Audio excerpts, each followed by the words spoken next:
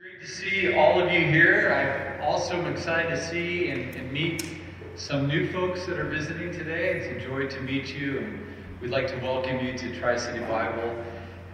It's going to be a great morning as we look in the Word of God, specifically at the grace of God. And I've titled this message, All of Grace. All of Grace. It's named after one of my favorite books. It was written by one of my heroes, a preacher from the late 1700s and the early 1800s, and that is Charles Haddon Spurgeon, who was a man dedicated to preaching the grace and the gospel of God. And he was an evangelist, which is near and dear to my heart. I love to share the gospel, the good news with people. I want to start off this morning by asking a question. What was the coolest gift that you received when you were a child? You look back, some of you have to look way, way, way back. What was the greatest or coolest gift that you still remember to this day that you received as a child or as a young person? For me, it was a drum set. At age 12, my parents bought me a drum set. And I'm thankful that they did, because a week ago I got in the cage and actually played the drums and was able to participate in worship and help lead. Because a musical instrument is extremely valuable and can be used all the way up into your older years. Some of you who are athletes, you love the fact that you're an athlete, and that's great that you might have a talent or two, but that can't be used very long because your body's going to wear out. So my encouragement to you all is to learn an instrument, have your children learn an instrument, and one day they can use it in the church to the glory of God. As of right now in your life, what is the most precious gift that you possess? Presently, what is the most precious gift? And for me, it's my dear wife of 30 years, Jill, right here in the second row. She will make sure that my glasses stay up on my nose because they fall off, and she does not want me looking over the top of my glasses. So, she's my most precious gift next to the salvation that the Lord has given me. It says in Proverbs 18:22, "He who finds a wife finds a good thing. Indeed, I have found a good thing. It's been given to me by the Lord. It's my precious wife." But nowhere in Proverbs does it say, "She who finds a husband finds a good thing." So definitely we men got the better end of the stick on that. Next to my wife, I would have to say the most precious gifts are my children. JT, who's 27. I had to write this down, by the way. I had to work it through with Jill. They're growing up so quick. Sarah, who's 25. Joseph, who is 20. And then Jackson, who is 19. I think you guys know Jackson. They are precious gifts. And if you really stop and think, most things in life are gifts. Life itself is a gift. All of the things that we participate and possess and enjoy in life are gifts. If you stop and think about it, you didn't choose to be alive. You didn't choose where you were going to be born. You didn't know or choose your birth date, or who your parents were going to be, or what hospital you'd be born in, or what police car you were born in. Wait, that's not true. You weren't born in a police car. What nationality? John Rourke cannot boast in the fact that he's from Canada. You have nothing to do with that. Okay, so you can't boast. Okay?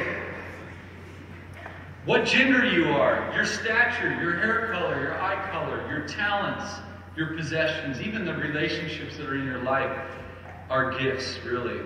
James 1:17 says this, "Every good gift and every perfect gift is from above, coming down from the Father of lights, with whom there is no variation or shift in shadow." And today, if you know the Lord Jesus Christ as your personal Savior, you know that it is all of grace. It is all of God that you would have a relationship with Him, for salvation is a gift. And today I want to look at, from a doctrinal perspective, what exactly is biblical grace? What is the grace of God? And what does grace teach us about the nature of God? We all know that God is our creator. He's our maker. And the Bible says that our God, the creator of the universe, is a God of grace. He is by nature gracious. Grace is one of his attributes. It says in Psalm 112, verse 4, that God is gracious. Joel 2, verse 13, it says he is gracious and compassionate, slow to anger, and abounding in loving kindness. And 1 Peter 5:10, he's called the God of all grace. Now in the Old Testament, the word for grace is the word kehen. That's hard to say. If you look at it, C-H-E-N, but you don't pronounce it that way. Earlier I was saying chen. That's not right. It's kehen. I can't even say it because my mouth is getting dry. But it means this. It means favor. So whenever you see that word in the Hebrew, it means favor. And grace in the Old Testament could simply be defined as the favor of God. The God of the universe favoring you. The first example of this word being used in the Old Testament is back in chapter 6 of Genesis. You don't have to turn there. I have a lot of scriptures to cover today, so I'll only have you look at 2. But in Genesis chapter 6, we have this great interaction that happens with God and Noah. But before that, it says, the Lord saw that the wickedness of man was great in the earth, and that every intention of the thoughts of his heart was only evil continually. And the Lord regretted that he had made man on the earth, and it grieved him to his heart. So the Lord said, I will blot out man, whom I have created from the face of the land, man and animals and creeping things and the birds of heaven, for I am sorry that I have made them. And then you have this incredible verse. But Noah found favor.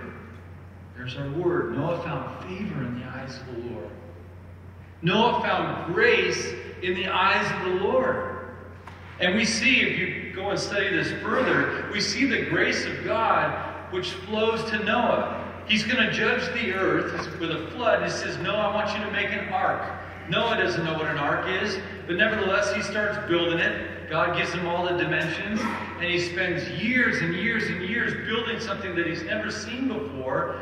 And then God, in his great grace, provides a way for Noah and his family to be saved, and they get into the ark. And we see the grace of God working early on in Noah's life. Grace means favor. What does it mean when the holy God of the universe looks at you and I with favor? We who are sinners, we who deserve his wrath, and yet we can find grace in the eyes of the Lord thanks to his Son, Jesus Christ, and what he did for us on the cross. You know, the last couple of years during this pandemic, I have learned how to read eyes. Sadly, we've had to become really good about reading the countenances of people and just their eyes, because we don't get to see their faces, especially indoors. And so I think I've gotten pretty good when I would walk up and interact with somebody that I didn't know. I could kind of tell by the way their eyes were and how they were looking at me that they were looking at me with favor or not very favorably. But the good news is, because of what Jesus Christ has done, and if you put your faith in him, the favor of God flows to you and I. That God looks to us with favor, with grace. The second example of that word "ken" being used is in Zechariah chapter 12, verse 10. And this is a prophetic verse that really points to the work of Jesus Christ on the cross. So we have this prophecy that has the grace of God in it, and it's pointing to the future grace of God in the work of his Son on the cross. And God says this through Zechariah, and I will pour out on the house of David and on the inhabitants of Jerusalem a spirit of grace, a spirit of favor, and pleas for mercy, so that when they look on me, on him whom they have pierced, they shall mourn for him as one mourns for only a child, and weep bitterly for him as one weeps for the firstborn. And the Apostle John picks up this verse in the crucifixion account in John 19, verse 37, and quotes this verse right in the section where Jesus, when he's on the cross, he doesn't have his legs broken because he's already dead, and the soldier, just to make sure, takes a spear and thrusts it into the Son of God's side, and out came blood and water. And that was a fulfillment of this verse.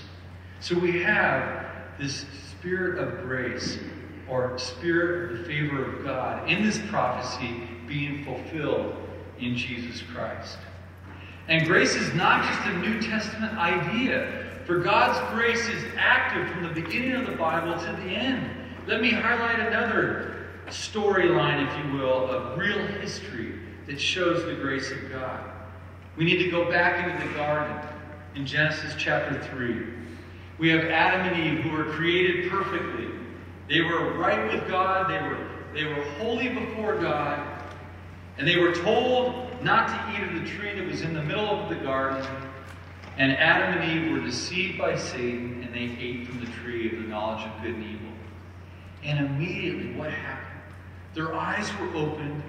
They realized that they were naked. And the Bible says they started sewing together fig leaves to cover up their nakedness. And then God comes walking into the garden, pursuing them, and Adam and Eve hide. And I believe you have the first example of what I think is works righteousness. You have Adam and Eve realizing that they are now not in right standing with God. And because they're not in right standing with God, something is radically wrong with them. They are no longer have this healthy relationship with God. They've been cut off by their sin to the degree that they're trying to hide. So they go and they form and sew fig leaves together to try to fix their nakedness. And God, in His grace and in His love and in His mercy, enters into the garden. And while He's in the garden, He is calling out to Adam and to Eve, "Where are you?" And as He interacts with Adam and Eve, Adam confesses, well, he blames his wife, but then they confess that they ate of the tree of the knowledge of good and evil. And so God curses at this point. He curses Satan first. He curses the woman in childbearing, and then He curses the man, Adam. And what happens there? In that interaction, we have God proclaiming the first gospel, if you will. The gospel being proclaimed for the first time, which is in Genesis 3:15. And God says to Satan, "And he will bruise you on your head, and he will be bruised on his heel." And so in that interaction, we already see God initiating this grace, this favor towards Adam and Eve. Not only does He pursue Adam and Eve in the garden, once He interacts with them, He then does something. He makes a provision. In His grace and in His love, He takes the skins of animals and covers Adam and Eve. For their fig leaves were not sufficient. Their works were not sufficient to fix their problem. It was God who had to kill animals to provide the skins for proper covering. And here we have the grace of God teaching Adam and Eve and mankind that for sin, blood must be spilled. For our sin, there needs to be shedding of blood to pay for that. Either you will pay for your sins, or the Son of God can pay for them on the cross. But nevertheless, God in His grace makes that provision. Moving forward, another example, quickly, out of the Old Testament, is the Exodus and the giving of the Ten Commandments. We have in the Ten Commandments a very, very important verse that often we miss in Exodus chapter 20. And that is the first verse where God proclaims something very profound before He gives the law. And we need to understand that this verse, I believe, is more important than the law. And that is this: that grace came first. Salvation came first. He says in verse 1, "I am the Lord your God, who brought you up out of the land of Egypt and out of the house of slavery." And then He gives the Ten Commandments. So in verse 1, we see the grace of God, the salvation of God, the kindness of God, and providing that salvation for the Israelites. And then we have the giving of the law. And this is important to me because I learned something from John's Reformation class and on Martin Luther. He realized that Martin Luther would pray the Ten Commandments as a part of his prayer life. And so I'm going to be like Martin Luther. At least try. And so I'm going to start praying through the Ten Commandments. And I like to go down on Tamarack and run along the boardwalk down there. And I run up to where the power station is, and there's a field up there. And I love to do sprints. As a 51-year-old, I'm trying to maintain speed. So when I play Ultimate Frisbee on Saturday, I can try to outrun these young guys. And yesterday, I successfully outran Cameron Molyneux, who played soccer as a collegian, super fast, and I just blew by him. And I just, man, these sprints are paying off, and my speed is significant until I found out that he actually has 3 broken bones in one of his feet. So it was not legit, my speed there. But I felt good for a couple moments. But so I go up and I do these sprints, and I would do 10 sprints, and I would run to one end of the field, and then as I walked back, I would pray, Lord God, may you be the most important person in my life. And then I'd do another sprint, and say, Lord, please reveal the idols of my heart. Show me where I am worshiping other things other than you. And then I'd sprint, and I'd go, oh, Lord, your name is above every name. Oh, Lord, it breaks your heart when people use your name like a cuss word at the gym. Help me to proclaim the gospel to those people. Your name is above every name. And I would do that. And I realized that I forgot what I believe is more important, and that is the grace of God. So now I've added 2 more sprints. So I try to do 12 now. I start with the grace of God, then I work through the whole 10 Commandments, and then I got to really struggle through the last. But it's grace at the beginning and grace at the end. Now, the 10 Commandments are absolutely very valuable. They are a reflection of the nature of God, so they're extremely important. But the 10 Commandments were never given to Israel as a means of salvation, for they've already been saved. The purpose of the 10 Commandments was to reveal God's holiness and to show ultimately that mankind falls short, that we don't meet the standard that God requires. And therefore the law is a tutor to bring us to Christ. The law's purpose was to show us that we don't add up. We cannot make it on our own. We need Jesus Christ. And so even with the 10 Commandments and the giving of the 10 Commandments, we see the incredible favor and grace of God. I have a quote here concerning people who were saved in the Old Testament and people that are saved after the birth and death of Christ. No one was ever saved other than by grace. From Abel to the present moment, since mankind was banished from the eastward garden, none has ever returned to the divine favor except through the sheer goodness of God. And wherever grace found any man, it was always by Jesus Christ. Grace indeed came by Jesus Christ, but it did not wait for his birth in the manger or his death on the cross before it became operative. Christ is the Lamb slain from the foundation of the world, Revelation 13:8. The first man in the human history to be reinstated in fellowship or saved and given right relationship with God came through faith in Christ. In olden times, men looked forward to Christ's redeeming work. In later times, they gazed back upon it. But always they came, and they came by grace through faith. We must keep in mind also that the grace of God is infinite, it's eternal, it had no beginning, and will have no end.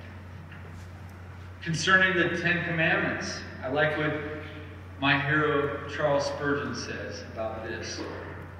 And so when a man becomes a believer, he is come of age, and the schoolmaster's rule is over. He is no longer under his former tutors and governors. For his time of liberty appointed by the Father is come. He is not under the pedagogy of the law any longer, for Christ's work has set him entirely free therefrom. Certainly a man sees the office of the law as a pedagogue ended when he ascertains that Christ has fulfilled it. He says this, I read the 10 Commandments and say, these thundered at me and I trembled at them. But Christ has kept them. He's kept them for me. He was my representative in every act of his obedient life and his death before God. It is as if I had kept the law and I stand accepted in the beloved. When Jesus Christ is seen of God, God the Father sees his people in him, and they are justified through Christ's righteousness because they have faith in him. He that believeth in him is not condemned. Oh, is it not 1,000 mercies in one that the grand old canons of the law are no longer turned against us? Christ has either spiked them or else turned them on our enemies by fulfilling the law so that they are on our side instead of against us. The law is fulfilled by Christ, which is a grace because we could never fulfill the law.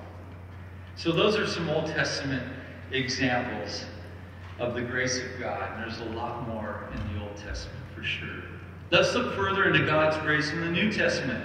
The word for grace in the Greek is charis, which means gracefulness, graciousness, and favor as well. Intrinsic to the meaning are the ideas of favor, goodness, and goodwill. So the Father in 1 Peter 5 verse 10, it says he's called the God of grace.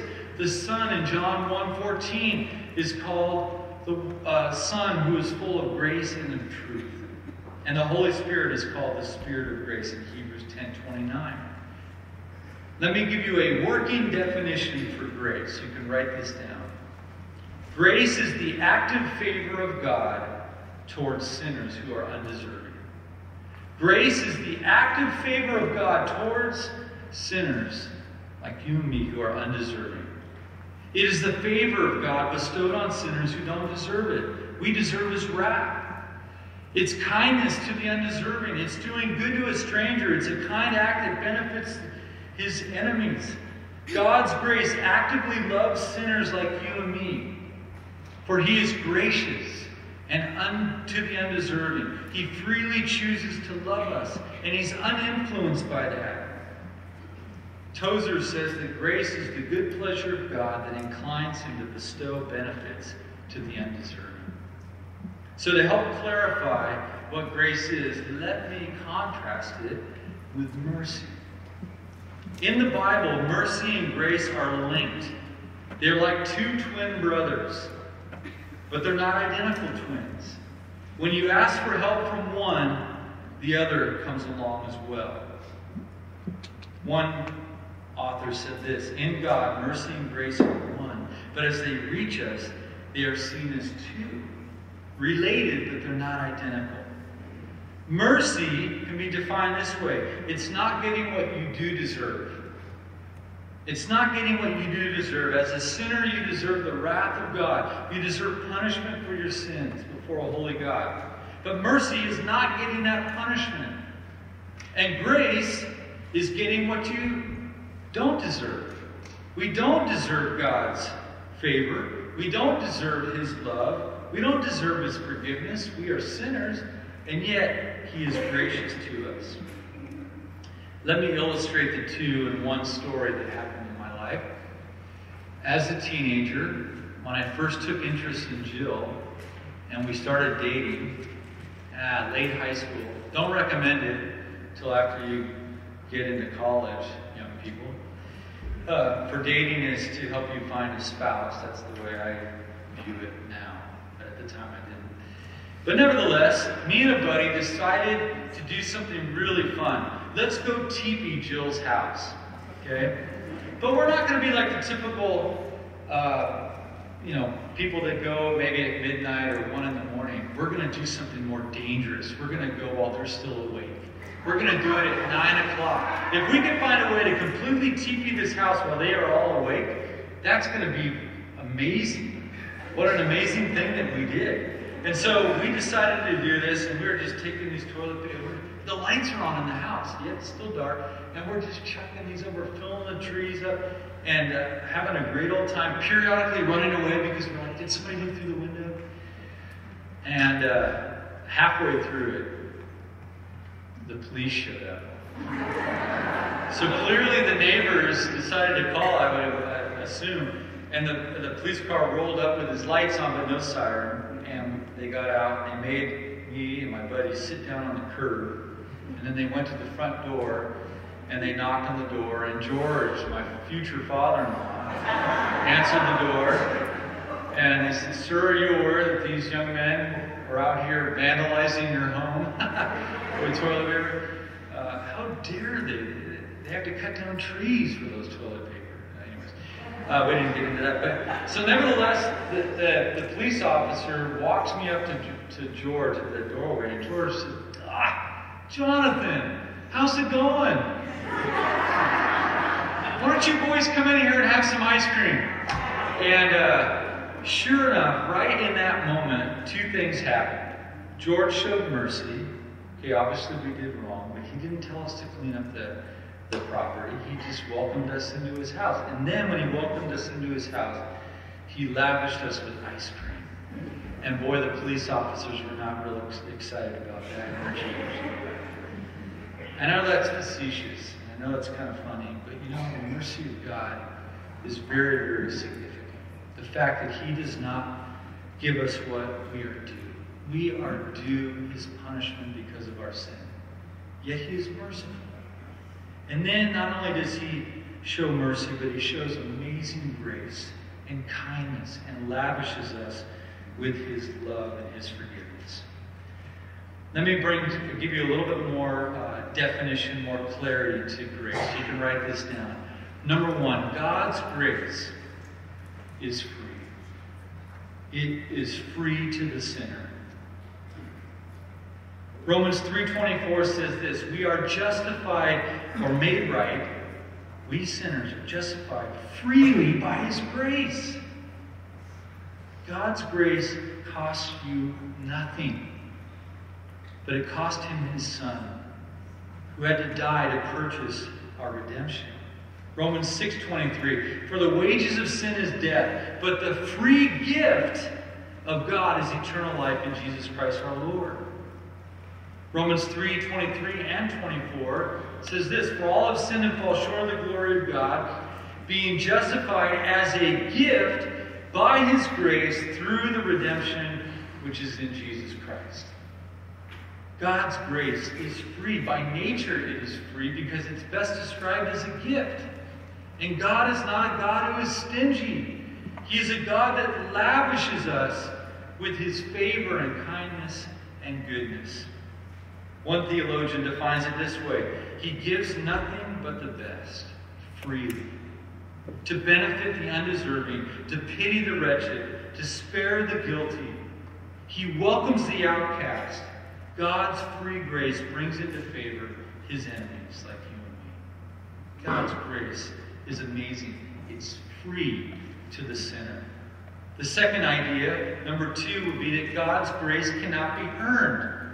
And I know that some of you are thinking, well, that's kind of the same thing. Well, repetition is very, very important for us, especially since we are given to works righteousness. We are like Adam and Eve. We are constantly, even as believers, we are trying to find ways to earn God's favor and to please Him.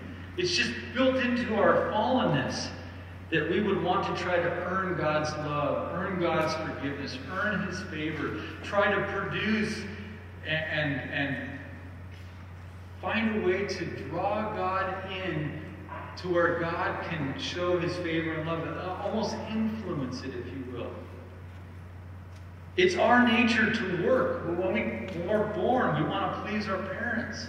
And oftentimes in our parenting, we create kind of an environment in which the children feel like they have to perform to please. In sports, you have to work hard so that you can win a game and then win the game so you can get a trophy. Except in these days, everybody gets trophies even before the game starts. So that falls short. But nevertheless, there's this idea. If I work hard, then I earn. Okay? If I go into education and I want to be successful and be a good student, I'm going to work really hard to know and study and perform so that I can get good grades. In the business world, I must work hard so that I can earn. And it's wired into our DNA that we feel that we have to do something to earn God's love and His favor. And grace basically shatters that. It just completely destroys it. And that's why I need you to turn to Ephesians chapter 2 so that we can look at this intently. It's a very important passage that we should know well as it relates to this idea that God's grace cannot be earned. I'll start in verse 1. And you were dead in your trespasses and sins, in which you once walked, following the course of this world, following the prince of the power of the air, and the spirit of disobedience, which is now, and the spirit that is now working in the sons of disobedience, among whom we all once lived in the passions of our flesh, carrying out the desires of the body and of the mind. And we were by nature children of wrath. The Bible says here in this section, through the Apostle Paul, that every person is dead to God because of their sins. Because of our sins, we are dead. We are dead in our trespasses and sins. I remember flipping through the channels on TV one night, and I came across this show called Gangland. And they had a live television crew down in Compton, and they were following these gang members. And at the beginning of the show, they had the head of the gang, and he was speaking and describing his lifestyle and what they do. And I got bored, I don't know why, but I changed channels and went to check scores or something. And then for whatever reason, I came back to the show, and sadly at the end of the show, that very gang leader was killed. He was killed. And the scene was his funeral. And in the center of the room at the funeral was his casket, which was open, and his family was coming by. And I remember his mother just wailing, just out of control, weeping for the loss of her son.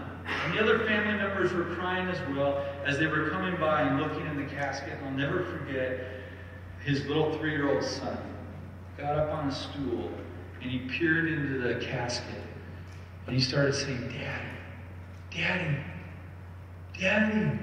And he looks at his mom and says, "Mommy, why isn't Daddy talking? Daddy's not. Wake him up, Mommy." And my heart was just so sad for that young little boy seeing his father killed. And it reminded me, that image there of the unresponsive father, the inability for the father to communicate with his son, is exactly what the Bible is teaching about you and I. That we are dead to God. We have no way to communicate with God on our own. We have been cut off, if you will, because of our sins. But look what it says here in verse 4.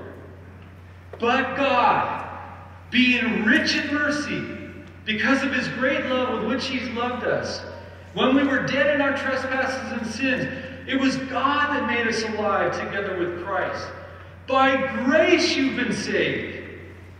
By the favor of God, you have been saved and raised us up with Him and seated us with Him in the heavenly places in Jesus Christ, so that in the coming ages He might show His immeasurable riches of His grace.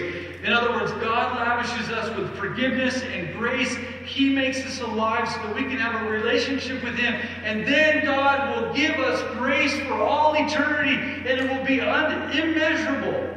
The joy that is coming because of the work of Christ. And it's all because God has pursued me, the sinner, and He made me alive. And for many of you in this room, He's made you alive. In His kindness towards us in Jesus Christ. For by grace you've been saved through faith. It is not of your own doing. Remember, you were dead. It is a gift of God. If there's one thing I can want you to walk out of this place as a Christian, just remember, my salvation isn't up to me. I had nothing to do with it. It's God's gift, lavished upon me. And therefore I can go out and live for him. It won't be perfect, but it doesn't matter. I have Jesus. And he's favored me in his work and his life. So grace cannot be earned. One preacher said this: religion can be defined like this: I obey, and therefore I'm accepted. I do, I perform, and now God owes me. That's religion. But Christianity is different. I'm accepted in Jesus Christ based on what he did, his perfect life, his death, and his resurrection. And because of that, now I want to obey. It's totally different. It's not works righteousness. It's not religiosity. It's a relationship trusting in the work that Jesus did. Romans 11, verse 6. Salvation is by grace. It is not on the basis of works. Otherwise, grace is no longer grace. Grace can neither be bought, earned, or won by man. Now, I can't imagine a child on Christmas morning. There are several gifts for the child all wrapped up. And you say, here, these are for you. These are gifts for you. And the child just takes them and holds on to them, never opens them, just looks at them. That falls short. Something's not right there. It's not enough to just know that salvation is a gift. It needs to go from your head into your heart. You need to understand that there is no way to pay for a gift, otherwise it's no longer a gift. And God has lavished us with the gift of salvation in his Son. God is so gracious and so good. Third point, grace is greater than all our sin. It's greater than all our sin. And I have to take you to Romans here. Romans chapter 5. Please turn to Romans chapter 5. This is such a great, great text on the nature of the work of Adam and what he accomplished, and then the work of the greater and better Adam, Jesus Christ, and what he accomplished. Okay, so we'll just tackle this real quick. We're on the back end now. We're getting ready to land the plane. But this is such an important part. Do not miss this. Do not miss this section. Romans chapter 5. All right, first of all. Therefore, just as sin came into the world through one man and death through sin, so death spread to all men because all sinned. For sin indeed was in the world before the law was given. But sin is not counted where there is no law. Yet death reigned from Adam to Moses, even over those whose sinning was not like the transgression of Adam, who was a type of the one to come. Here we go. Here's our grace language now. But the free gift is not like the trespass. For if many died through one man's trespass, much more have the grace of God and the free gift by the grace of that one man, Jesus Christ, abounded for many. And the free gift is not like the result of the one man's sin, for the judgment following one trespass brought condemnation, but the free gift following many trespasses brought justification. For because of one man's trespass death reigned through that one man, much more will those who receive the abundance of grace and the free gift of righteousness reign in the life through the one man, Jesus Christ. Verse 18, therefore, as one trespass led to condemnation for all men, so one act of righteousness leads to justification and life for all men. For as by the one man's disobedience the many were made sinners, so by the one man's obedience the many will be made righteous. Now the law came in to increase the trespass, but where sin increased, grace abounded all the more. So that as sin reigned in death, grace also might reign through righteousness, leading to eternal life through Jesus Christ our Lord. Adam is being compared to Christ. Let's just look at this real briefly. Adam was a human being that was created. In Genesis 1, he was our federal head. He's the head of the whole human race. You can trace your lineage back to Adam and Eve. What was the great work that Adam did? Unfortunately, he was tempted and he sinned. There was a trespass. And now by nature he has become disobedient and by nature sinful. And his actual sin was he ate of the tree of the knowledge of good and evil. What was the result of his work? Well, it was death. Spiritual death. Ephesians 1, verses 1 through 2. All men are now going to die spiritually. They're born dead to God, if you will, because of our sin nature. What's another result of his work? All people will die. It's one of the reasons why I became a believer in Jesus Christ, is because the Bible answered the death problem. Why do people die? It's because of sin. And it's because of Adam.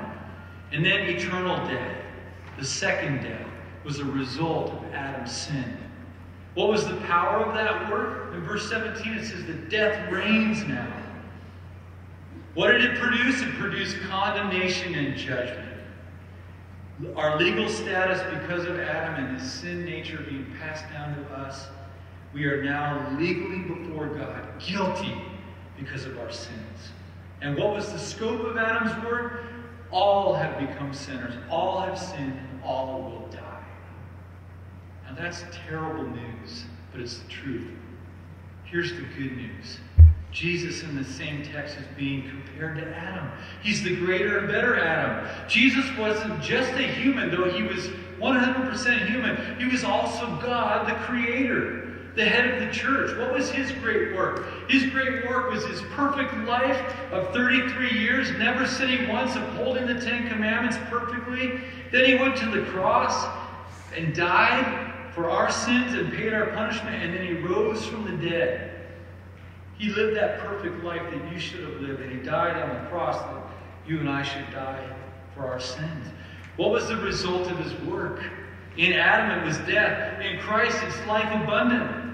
We are now alive to God when we put our faith in Jesus Christ. What about physical death? Well, Jesus rose from the dead, and we're going to rise from the dead. What about eternal life and eternal death? We get eternal life in Jesus Christ because of what he did. What was the power of his work?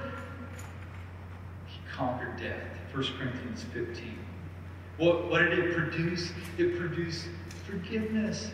It produced perfection for us who are sinners. We get the righteousness of Christ. What's our legal status now in Jesus? Righteous, not guilty. And what's the scope? All who believe in Christ will be saved. All who put their faith in Christ and his work will be saved. Grace wins because Jesus won. Grace wins because Jesus won for us. How amazing is his grace. Grace is greater than all of our sin. I know that there are some in this room that feel so guilty. You think about the sins that you've done, you would never let anybody know how awful they are if anybody found out. But you know what? God knows. And God still can look at you with eyes of favor if you would turn from those sins. If you would confess those. You say, well, there's no way God can forgive me for what I've done. The Bible says his grace is greater. I'll give you just an illustration. The Buena Vista watershed that is in Oceanside, that flows into the ocean. It's like a lagoon. If you catch the wind flowing off of that lagoon, there's a stench, right? It smells bad. And after a rainstorm, all the junk that flows in there, it's basically a polluted watershed after a storm. And you can see that body of water and you can say, Stead, that's like my life. My life is so full of sin. It's awful.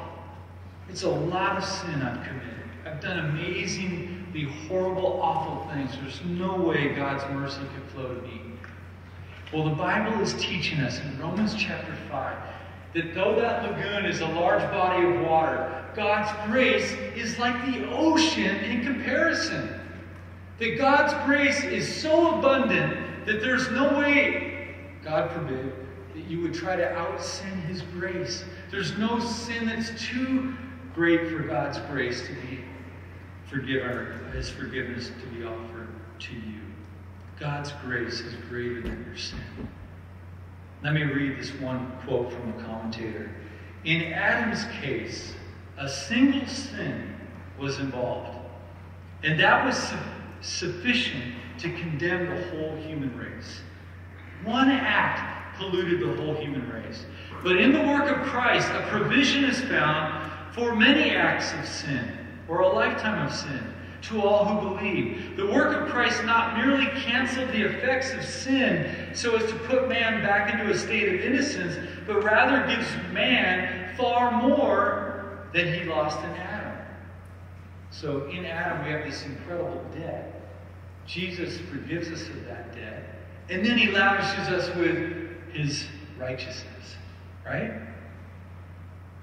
The gift, prompted by grace, lavishes us with righteousness, holiness, peace, and eternal life. Grace, grace, God's grace, greater than all my sin. It's amazing. It's amazing, God's grace. Last, it must be received by faith. God's grace is a gift that must be received by faith. Romans 5:17, that same text. For if because of one man's trespass death reigned through that one man, much more will those who receive the abundance of grace and the free gift of righteousness reign in life through the one man, Jesus Christ. John 1 verse 12. But as many as received Christ, but as many as received him, not religion, but as many as received him, to them he gave the right to become children of God who believe in his name. So how do I receive this grace? Well, it's as simple as a look. You look outside of yourself, you turn away from yourself and your sins, and you look to Christ. You look to him. Isaiah 45:22, look unto me and be saved, all ends of the earth. For I am God and there is no other. I am God and there is no other. Look unto me. Faith is like looking to Christ and trusting in him. I'll never forget going to the Master's University. At the time it was LA Baptist College. I think I was 12. And my dad would take me and my siblings, or 4 of us, to the pool. And my dad was very much like John Rourke, very Rourkean. He brought a really thick book with him, and he'd sit off into the sun and just read. We just had a ball in the pool. And I'll never forget playing with my sister and my middle brother, and then all of a sudden going, where is Stephen, my little 3-year-old brother? And I'm looking around the pool area, and I don't see Stephen. Dad's off reading. He's like in a deep, either historic history book or political book. I don't find Stephen. And I get up and I run along the side of the pool, and there he is. And I see him about 8 feet down. Bubbles coming out of his mouth, and he's looking up at me, and his eyes were this big. And I could just read his eyes saying, brother, save me.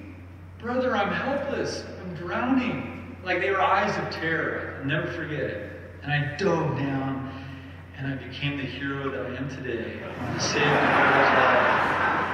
And I don't even think my dad moved. I just think he looked over and said, oh, everything looks fine, and goes back to reading. But it's those eyes. Like my little brother saying, I can't help myself.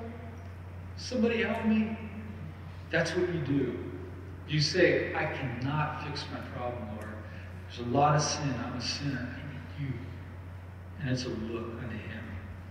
It's also a cry. It can be a cry for help. You just cry out to the Lord. Say, Lord, I'm a sinner. You are God. You're holy. I want your forgiveness. I want to have a relationship with you. And it's also a cling. It can be like a cling. Cling to Jesus. Cling to him at the cross. Believe he lived for you, died for you, and rose again for you. And if you're here today and you're a believer, I pray that you walk out of here just with a heart of worship, just so grateful that God looks at you with favor because of what Jesus did for you. Cherish the Lord for his kindness that has led you to repentance. Praise the Lord that in Christ you have found favor in the eyes of the Lord. And lastly, I pray that you would tell the world of his amazing grace, which flows freely to the sinner, freely to you and me. And we need to tell those who don't know Christ. Lord, thank you so much for just a simple reminder of your amazing grace. Thank you, Lord, that it's free to us. It costs us nothing. You who have no money, come by and eat. You who have no money, come and dine. Lord, thank you that we are not under a yoke of slavery, that we have to work to try to achieve your favor and your love, but it flows to us in the work of your Son. Thank you that your grace is far greater than our sin.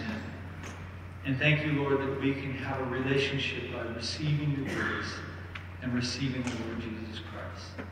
We love you and praise you. Amen.